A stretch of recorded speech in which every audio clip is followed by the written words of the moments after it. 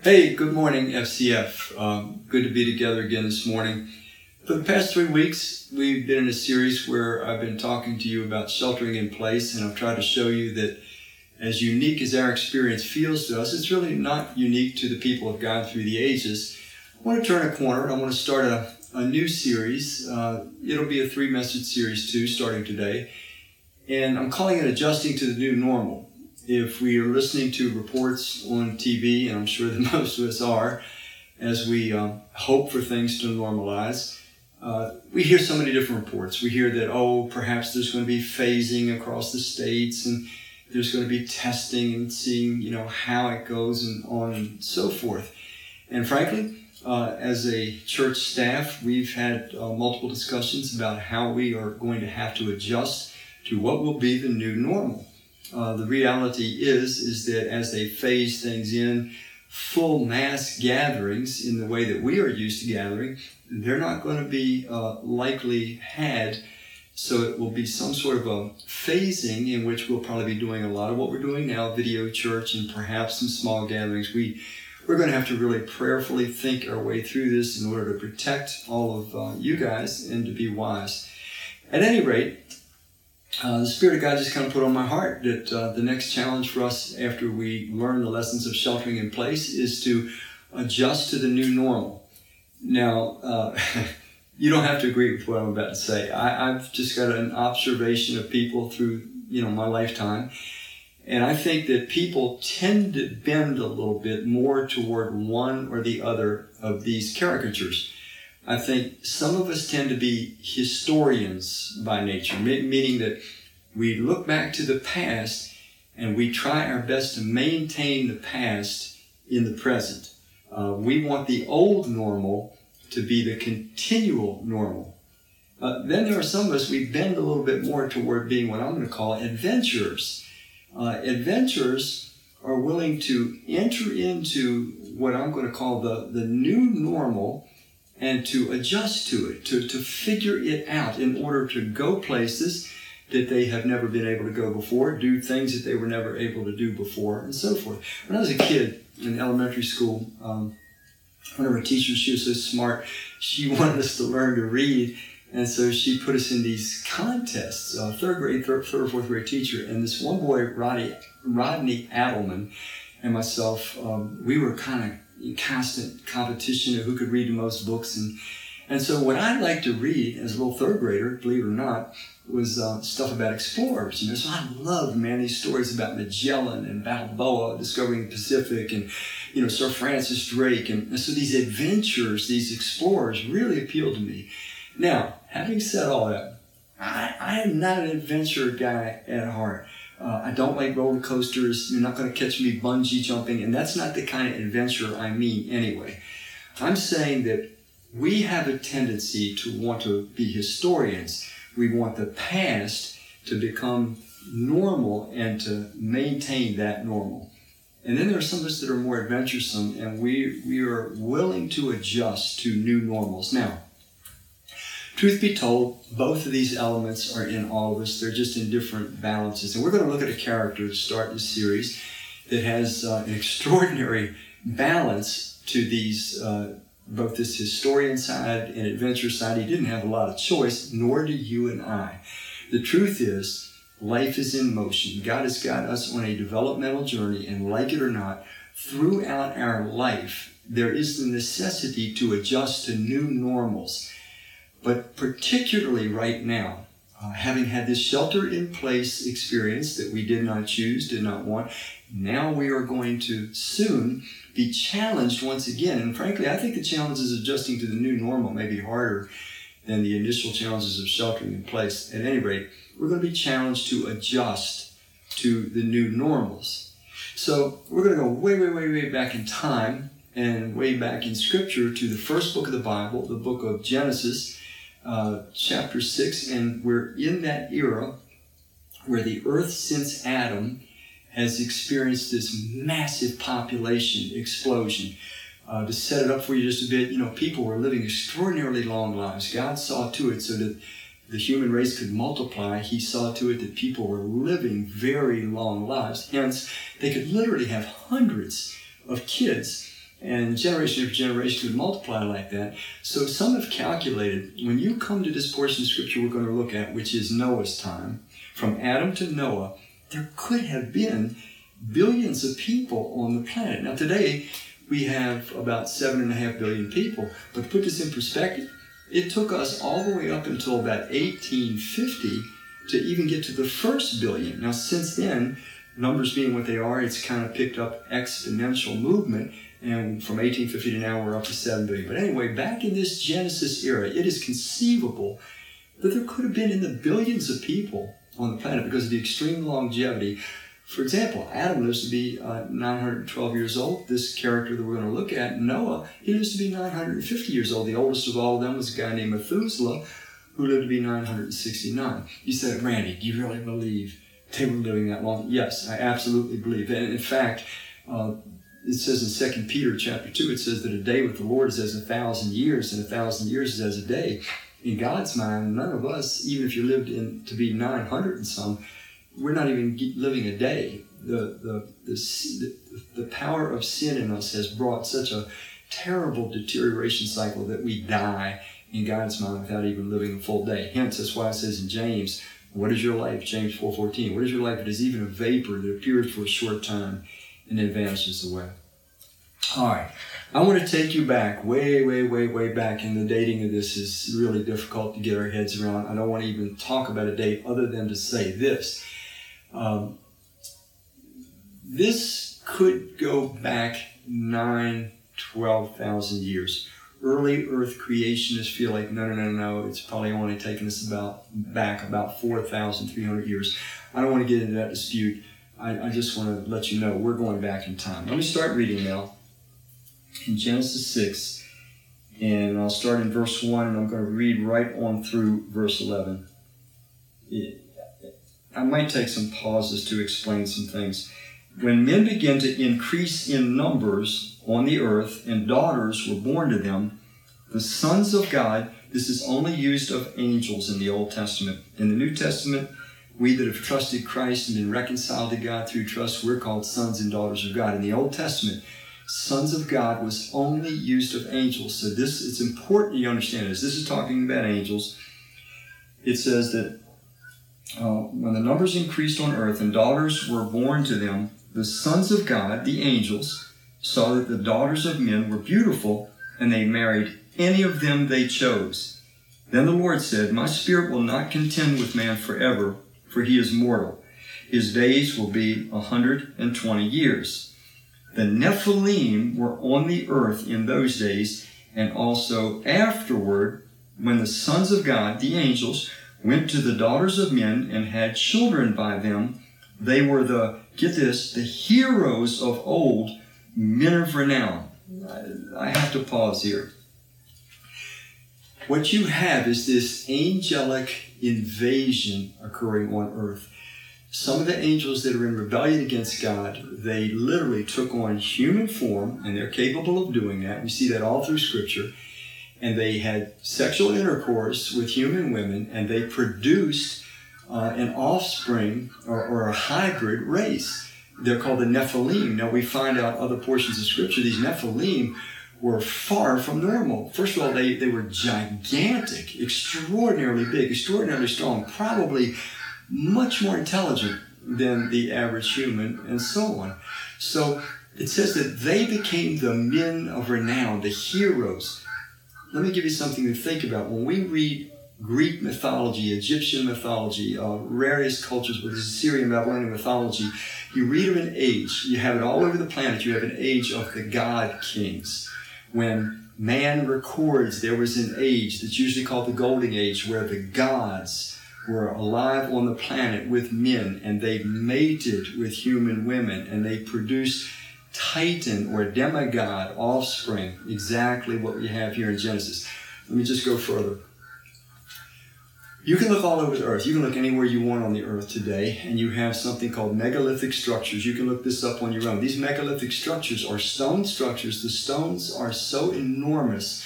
Our largest earth-moving equipment today would have a very, very hard time moving some of these stones. Let me go further. Some of these structures are so intricate We don't know how to do it today with all of our technology. So this was evidently a very sophisticated age. These Nephilim and these fallen angels that were on earth, they were providing knowledge, they were providing perhaps powers that God did not want the human race to have. So the population is multiplying. These fallen, rebellious angels start mating with human women. They produce a hybrid. It's not human, it's not angelic. It's the Nephilim, the fallen ones. So let's go on.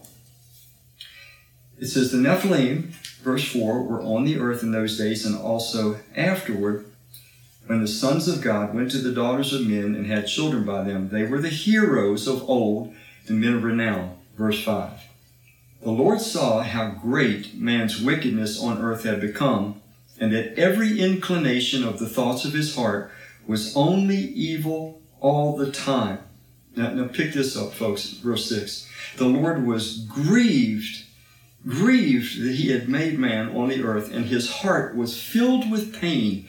So the Lord said, I will wipe mankind whom I have created from the face of the earth, men and animals and creatures that move along the ground, the birds of the air, for I am grieved that I have made them. But Noah found favor in the eyes of the Lord. Verse 9, this is the account of Noah.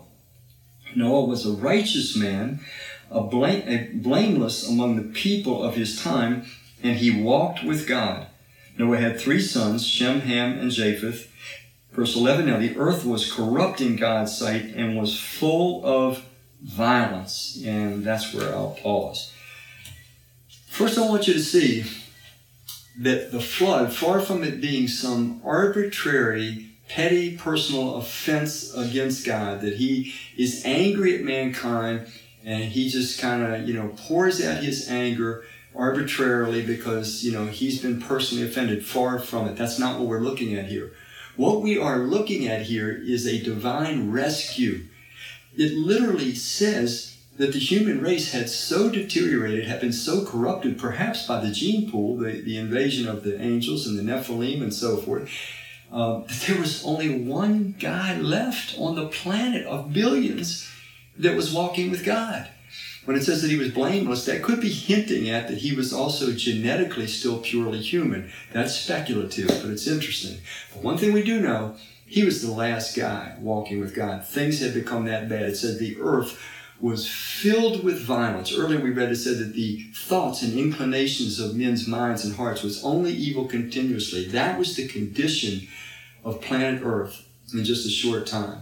So when God steps in and says he's going to wipe man off the face of the earth, this is not a petty, angry God whose ego has been injured. This is a divine rescue mission before the righteous seed on earth is completely destroyed. That this is God saying, if I don't do this now, the whole cause for humanity will be lost. And I want you to notice what else it says. It says that God was grieved in his heart. God's anger is not personalized. It's anger at the damage that sin does to us, that it does to us individually and what it does to us corporately. And so God himself was in great emotional pain as he saw the violence and the corruption and just the damage that had been done to his beautiful creation and his beautiful image-bearing creatures. He meant for us, folks, to show the rest of the universe his image in an expanded form because of our physicality as well as our spirituality, but it had become so corrupted that we were not at all mirroring the image that he wanted to share with the rest of the universe. So he jumps in and he does this rescue before all the righteous seed is wiped out.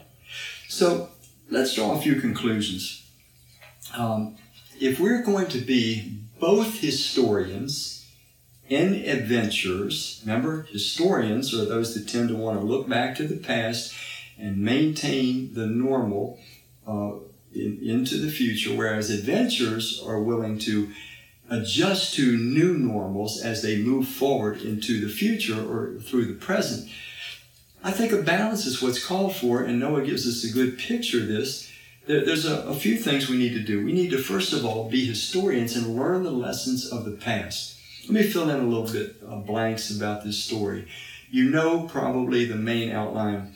God finally tells Noah, bring animals onto the ark, one of each kind. He gives exact numbers on certain species. It's differing numbers. You can read all the details on your own. By the way, if you look at flood legends, they are all over the world. We have a little graphic that I think Joe will put up there for you. But flood legends, they're not just in the Middle East. They are all over the world. Now, most of them are highly exaggerated and silly when you read them. The Gilgamesh epic gets a lot of attention because technically it's about 1,000 or so years before the biblical writing. But when you read it and you compare the biblical writing, you believe that it's easy to see the biblical writing was first because it reads like a journal, like a narrative. It's very detailed. The boat, for example, that God instructs Noah to make, it is seaworthy. It would have worked under the conditions. By the way, the size of the ark would have easily contained the animals that would have needed to be on there to continue the species, particularly if they came on there in young forms and so forth. By the way, if you're interested in these kind of things, there's a site called AnswersInGenesis.com that'll give you great detail about the flood, the size of the ark, its capability to provide for all the animals and so forth. At any rate, we need to look back to the past if we're going to adjust to the new normals. And so let's try to take in some of the lessons that Noah would have been back. Noah ends up on the ark. The Lord shuts the door, closes him in. It rains for 40 days and 40 nights.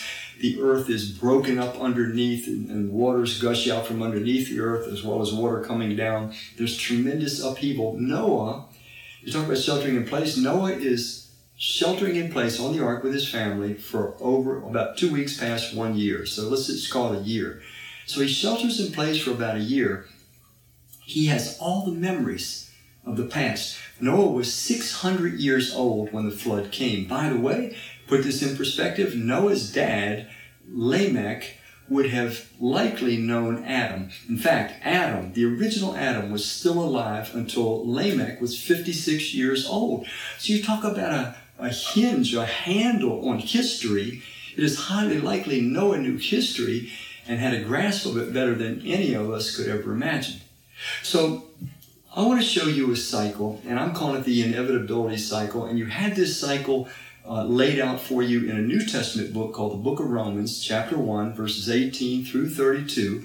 But I'm going to call it the inevitability cycle because it's this. It's when man rejects his creator, when man rejects the infinite creator and puts himself, a finite being, above the creator, there are some inevitabilities. It produces certain things.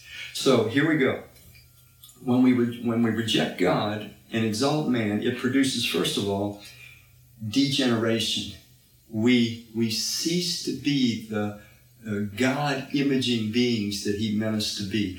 We, as human beings, were meant to live in union with Christ, our Creator. We were meant to have his teaching, his life, his light pouring into us all the time, enlightening us, inspiring us, showing us what is true and right and good at the pace that he determined us to know that. When we exalt ourselves and shut God out, now all we have is imperfect light.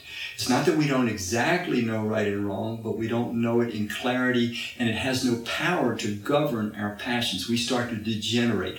We start to become a little less human in the way that God intended us to be, and that leads to demoralization. Because when that light of God is dimming in us, and we don't have God's laws and his truth in our hearts and our minds, we become lawless people. Remember what it said of Noah. It said that the earth was full of violence. It was a lawless place. And that's the next thing that happens in this inevitability cycle. First there's degeneration inwardly, then there's demoralization. We become lawless. Our God-enlightened conscience and reason no longer has the power to control our behavior, and that brings victimization. We start thinking like, I'm going to get what I want. I'm only going to live so long. So self-preservation is a major drive. And the second one is I know some things give me pleasure and some things bring me pain. So self-gratification becomes the second drive. Now, if you have something I want, I have to figure a way to get it from you. I can try to persuade you. I can trick you. I can lie to you. Or I can act out in violence and take it from you. And the Lord said his heart was grieved because the earth was full of violence. Billions of people, violent society, unsafe to walk anywhere, unsafe for kids to be outside, unsafe for anyone. That's the natural, inevitable result when a society exalts humanity, created beings, over the Creator. Again, you can read this cycle in Romans chapter 1, verses 18 through 25. The next thing it brings is idolization. It said that they had these Nephilim on earth. They were heroes. They were renowned. And you end up having celebrityhood or hero worship of some sort or another when you reject God, the infinite Creator, and put created human beings above Him. It's just like today. We have a society full of stars. We call them superstars. They may be models. They may be actors. They may be actresses. They may be singers. They may be football stars, baseball stars, basketball stars. We idolize. We put people in a place where they become our heroes. We look at what they do, the power, the talent they have, not at what they are. You see, we're supposed to look for heroes that look like Christ. You're supposed to look for character, for those that shine out in sacrificial love, utilization of their powers and abilities and talents for the good and the blessing of others and the honor and good of God. That doesn't happen when a society exalts man over God. So you have degeneration, demoralization, victimization, idolization, and finally you have destruction. God steps in and brings destruction to this society so that he can rescue Noah, the last righteous man left. But a society that has these elements, when a society rejects the Creator and exalts man above the Creator, it is inevitable. That is a society that has sown the seeds of destruction within itself. And the destruction is going to happen. It's just a question of how long. And folks, I'm not trying to be grim or morose today, but, look at human history. You go back thousands of years ago, if people became angry at one another, well, about the worst they could do is pick up a rock and hit one another. Then it got a little more sophisticated. Maybe they could shoot an arrow or throw a spear at one another. But now we can shoot nuclear-tipped missiles at one another. So with all of our knowledge, nothing's changed. A society that exalts human beings, finite beings, over the Creator, the infinite Creator, inevitably self-destructs. It's just a question of time. It's not if, it's only when. So think about Noah. Think about Noah when the ark finally lands on Mount Ararat, and it's still. He's been on that ark for over a year. He's waiting now for the waters to reside. He's on top of a mountain because it says that the flood was so extensive that it was 20 feet above even the highest of mountains. By the way, I believe with all my heart in a global flood, and the evidence is overwhelming. The fossil evidence is overwhelming. But at any rate, when he gets off that ark, can you imagine some of the enlightenment that he got off the ark with? He gets off the ark knowing that, in that society before, it was full of big, important, impressive structures, enormous pyramidic structures, enormous buildings and so forth, sophisticated buildings. Some of the buildings that we find, these ancient megalithic structures in particular, they're unbelievably intricate. But all those impressive structures, Noah knew, were nothing. They might have been very impressive for a while, but they're gone. He knew also that there were a lot of impressive people, the Nephilim, these heroes of renown, these powerful individuals, these talented individuals, these brilliant individuals. But they're all underwater now. Their importance turned out to be nothing. They were just finite beings. He knew that all the values, all the philosophies, all the ideas that people in his society that he would have been so familiar with, that seemed so impressive, so significant, so important, they all turned out to be false. They all turned out to be synthetic. Noah, when he got off that ark finally after that year, he knew with a crystal clarity something that probably no one has known as well since him, that all that is not directly rooted in God, rooted in His plan, rooted in His purposes, no matter how impressive it is, no matter how seductive it is, no matter how many people praise it, no matter how many people fall at its feet, no matter how many people pursue it, it ultimately is built on just a house of cards. It's fragile, it's empty, it's shallow, and it offers us nothing. That's why the Scripture tells us, that we're not to be in any way seduced by the world. 1 John chapter 2, it says, love not the world, nor the things of the world. We're to have the love of God in us instead.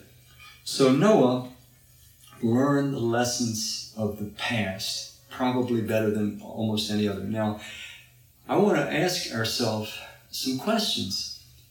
During this time that we have been in this sheltering in place, and now we're preparing to adjust to the new normal, whatever that's going to look like, I wonder if God doesn't want us to learn some lessons. Maybe as we have been sheltering in place and adjusting to a very different lifestyle, maybe we've learned some things some of the things that we thought were so important. Listen to me carefully, folks. Some of the things we were giving our lives to, giving our time to, pursuing with all our might. It was taking our energy. It was taking our passion, taking our time and money. Maybe we've learned during this time out, those things are really pretty empty. They're really pretty shallow. I was really just chasing the wind. Maybe we've learned that some of the institutions and philosophies and ideologies that we were so enamored with, so caught up with, they're really pretty empty. Maybe we've learned in this time out that, the only thing that really counts supremely is God, my relationship with Him, and my relationship with the people that He has put in my life to intimately love and care for. Maybe we're learning that the basic fundamental things in life are truly, not just theoretically, truly the most important things. And this gives us a very unusual opportunity this time out, this sheltering in place, to adjust to the new normal, but to adjust with a new enlightenment, to make some wiser, better decisions. Imagine Noah stepping off that ark. Nothing was available to him when you think about it. Nothing. Nothing of the old was present. Nothing was available. But everything was possible for him. It was just dependent upon what he wanted to turn this new world into. He had this tremendous opportunity to start a new righteous civilization, a civilization that put God first, that loved Him, a civilization where people loved one another, a civilization that was built on character and kindness and courtesy and love and gentleness, not brutality. A philosophy of might is right. All those things Noah had a chance to do differently. We've had this time out. I am begging you to consider, has God been trying to tell us, I'm including myself in this, we need to examine some of the things that had been seducing us, pulling us away, some of the values that had snuck their way into our life that turned out to be shams. As He maybe caused us to stop to examine some of our priorities, some of our practices. Has He maybe given us this time out so that some habits that have had a grip on our hearts and our lives for far too long can finally be broken? All those things, I believe, are possible because of this unusual sheltering in place, preparing us to adjust wisely to the new normal. Now, after we learn the lessons of the past, the next thing we need to be prepared to do is seize the opportunities for the future. And this is where being an adventurer comes in. We need to be a historian. You have to learn from the past, but you don't want to stay in the past. God wants us to move through this life on a developmental journey. Lifelong learners, lifelong development, always willing to adjust to the new normal. That should be our course. So we've got to be willing to seize the opportunities that are ahead. Now, like I said, Noah had this unique opportunity. Everything, literally everything, he had an opportunity to start in the right way, in a new way. He had God's assurance that God would not bring any more destructive rainfall or floods on the earth. He had the certainty that God was with him and for him. God made a covenant with him as soon as he got off the ark. God tells him the same basic thing that He told Adam. Hey, be fruitful, multiply, fill the earth. Take rule over the earth, the very thing that He told Adam and Eve to do. So he's got this opportunity to kind of be like the new Adam, to start life fresh. I wonder if you've ever had that thought go through your mind, and usually we do at some point or another, and then as adults we say, why am I thinking about this? It's so stupid, it could never happen. But it can happen. And the thought is this one. It's the thought that usually flickers through our minds at times when we're, not that pleased with maybe who we are or how things are going. And the thought is this. The thought is, man, if I could just start over, if I could do it all again. Now, folks, I don't think that's the place to live, because that's not reality. God can take our history, whatever it has been, and use it to develop us to become who He always intended us to be. So He can redeem whatever experiences we've had. But it's not unusual for us to think that thought, man, if I could start over. But here's the truth. Folks, let this sink into you. I know this is going to sound a little silly, and it's a little hard for us to mentally adjust to this. But the God's honest truth is, every morning that you and I wake up and we are still on this earth, we literally have the opportunity to start over. Much more, we have had this jolting experience now for I don't even know how many weeks, folks. I guess 8 weeks of this time out that has made us shift our lives around so that we can rethink, reconsider. And as we start to come off the ark, we're going to have to learn to adjust to the new normal. The new normal is not going to be exactly what we want. Noah didn't have any grocery stores there waiting for him. He didn't have any trees already grown. He didn't have any fields already planted. Everything was potential, but nothing was available. The new normal meant, I got to work. I got to do some things differently. I got to roll up my sleeves. I have to prioritize. There's a whole new, beautiful, wonderful world to be had. But it's going to require that I seize the opportunities ahead of me. I listed a few things that I hope will be helpful to you. Number one, Noah would have walked off that ark knowing that trust in God is the most important thing that a human being can have. When God told him that He was going to bring a flood on the earth, and when He told him to build this enormous structure on dry ground in a world where rain had not yet even occurred, he knew that when God tells you something, you can trust Him. He's for you. He wants to help you. He wants to rescue and save you. Noah would have known as he started this new life that trusting in God completely, entirely, is the most important thing a human being can do. The second thing he would have known is that there is nothing so important as God's Word. When God gives His Word, if God says it's going to rain for 40 days and 40 nights, even though it had never rained up until that time, you can trust it. When God says build an ark, an enormous ark to save yourself and the rest of humanity, you better build the ark. So, we have scriptures that repeat these things. As Proverbs 3:5, it says, trust in the Lord with all your heart. Lean not on your own understanding. In all your ways acknowledge Him, and He'll make your paths straight. So we have these same promises brought to us again and again in the book of Deuteronomy 5:29, a life-changing verse for me. Second year being a Christian was when I found this verse, because it explained to me why God wants us to obey Him.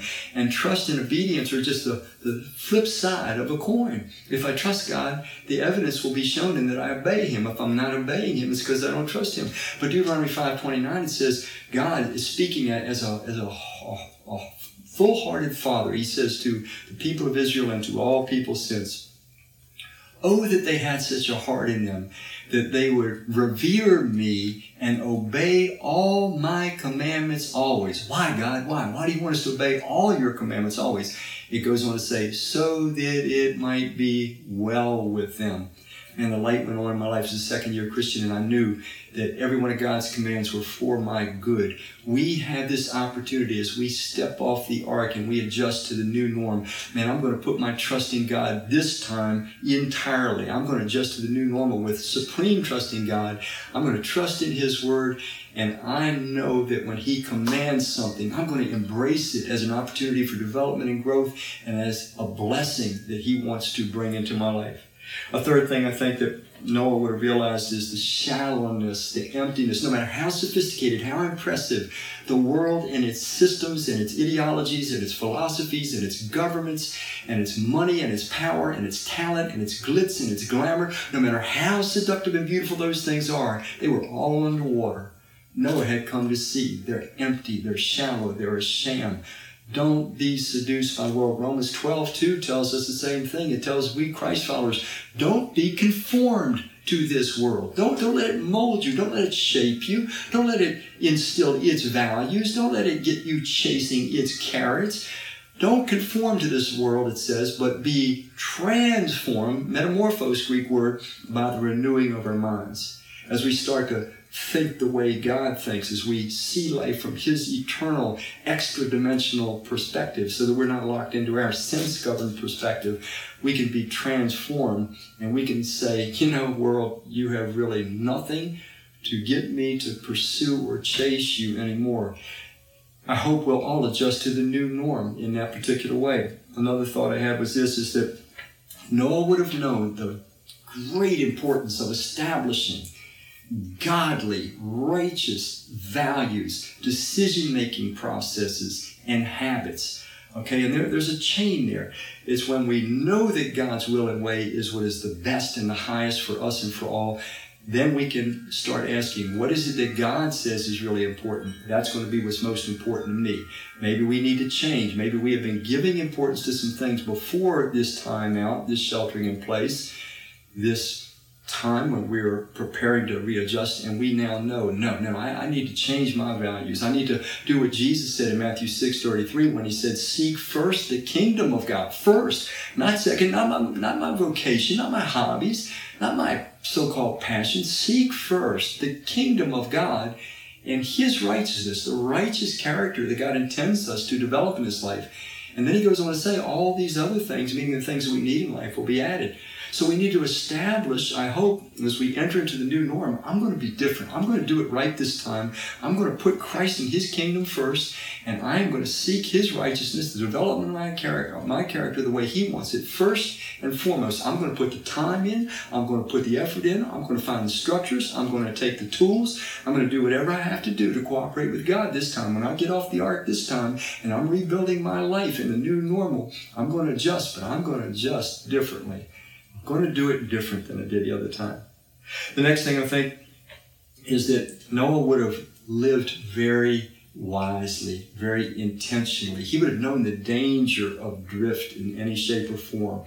He would have known that it's critical to be what 1 Corinthians 15:58 tells us in the New Testament, to be steadfast, immovable, always abounding in the work of the Lord. Giving ourselves fully, always, to the work of the Lord, because we know that that's never in vain.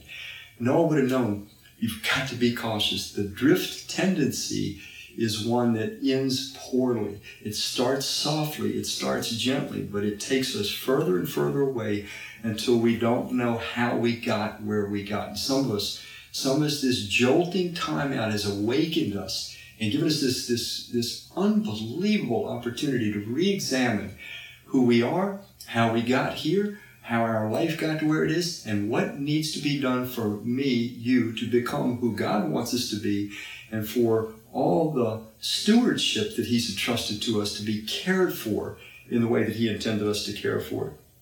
And then finally, when Noah got off that ark, and this is so appealing to me, Noah probably... other than Adam and Eve, he probably felt safer than any human being has ever felt. Folks, we don't even know, we don't even understand what a huge place fear takes in our life. I mean, some of us, I know you're big, bad, you're rough and tough, you're a killer. That shows how fearful you are. That's just a different way of coping with fear. We live in a dangerous, terrible world where fear is something you should have to some degree in order to survive. But Noah, when he stepped off that ark, he was a man that was going to live without fear. His world was different. It was a safe world. It was a secure world. I believe God can bring us through this time, and as we adjust to the new normal, whatever it is, we can be people that are a little bit less fearful because we've been through some things. We've lost some things maybe. We've encountered some things maybe during this shelter-in-place time that we didn't like, we didn't want, but we have encountered them. We've clung to God. We've come through. We're intact. We're okay. And so now we don't have as much fear. We are more secure. Noah would have been a man that as he stepped off that ark, he would have had great peace. I want to go further. I believe his heart was full of joy. I think as he finally saw some grass, spring up and maybe some plants start making their way and little tree sprigs, and he saw the earth drying out, he would have saw God everywhere. He would have known this was all God's doing. God took it away and God's bringing it back. It was a God-filled world, and he would have had great joy and great peace, great security. And I really believe it's possible for us as we adjust to the new norms, whatever they are going to be. I'm going to repeat that. Whatever they're going to be. His word was not an easy one. There was nothing readily available. Like I said, there was nothing as it was before. He had to build everything afresh. But there was tremendous potential. I believe that if we will have the same heart and mind that I think Noah had, we can come to accept the new normal, adjust to it with utmost optimism, with enthusiasm, with hope for the future. I believe that with all my heart. No matter what the future holds, no matter what the adjustments are, I think we can embrace them with optimism, confidence, enthusiasm. 1 Peter 1:13, it tells Christ followers, it says, set your hope fully on the grace that is to be given to you when Jesus Christ is revealed. That's talking about the second coming of Christ. Let me repeat it. It doesn't say set my hope on getting raised. It doesn't say set my hope on hoping that, my circumstances go the way I want them to. No. It puts me in a place where I can be ironclad sure that my hope will be fulfilled. It says set your hope, not on things that can fail and disappoint you. Set your hope on the grace that is going to be brought to you, to me, when Jesus Christ returns. That's what keeps me optimistic. That's what keeps me enthusiastic. That's what keeps me feeling like every day, no matter what it is, challenges, good days, bad days, everything in between, they're worth living, they matter, they're worth pursuing, they're worth growing through, learning from, and so forth. So I believe that as Noah got off the ark, he would have been excited to seize all the opportunities for a future. He literally had that opportunity to do it all over again. Now, Noah, it's interesting. He gets off the ark. He's 601 years old, and the guy lives to be 950. So he gets another, let's say, 349 years of living. I don't know, and you don't know, when we start returning to the new normal. We don't know what it's going to look like. We do know it's not going to be the way it was.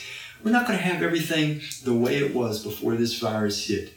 It might take time for things to gradually come back. It was going to take time for Noah to grow crops, to build a house, to bring back normal.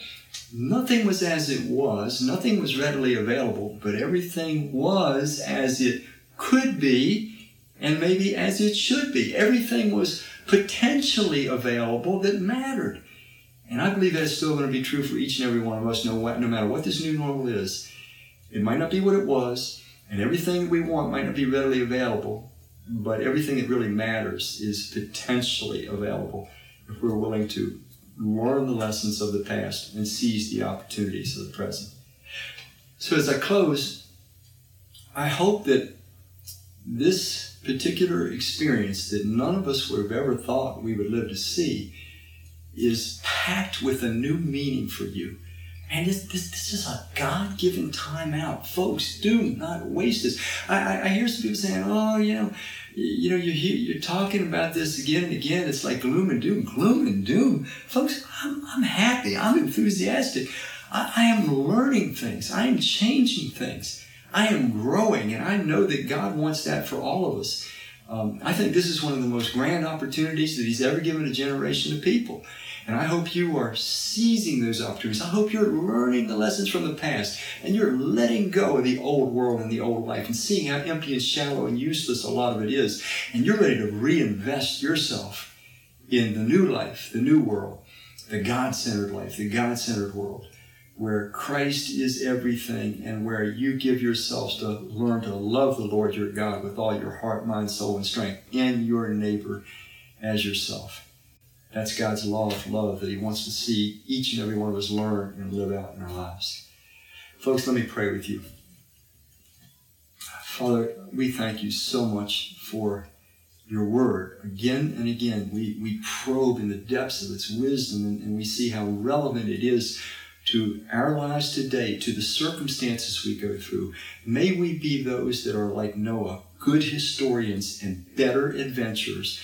May we learn the lessons of the past. May we seize the opportunities that you have given to us for the future. May we be ready and willing to adjust to the new normal, no matter what it may look like, for your honor and glory and for our good and the good of those that you've connected to our lives. I ask all this in Christ's name. Amen. SEF Church, thank you so much, and I look forward to communicating with you again soon. Goodbye.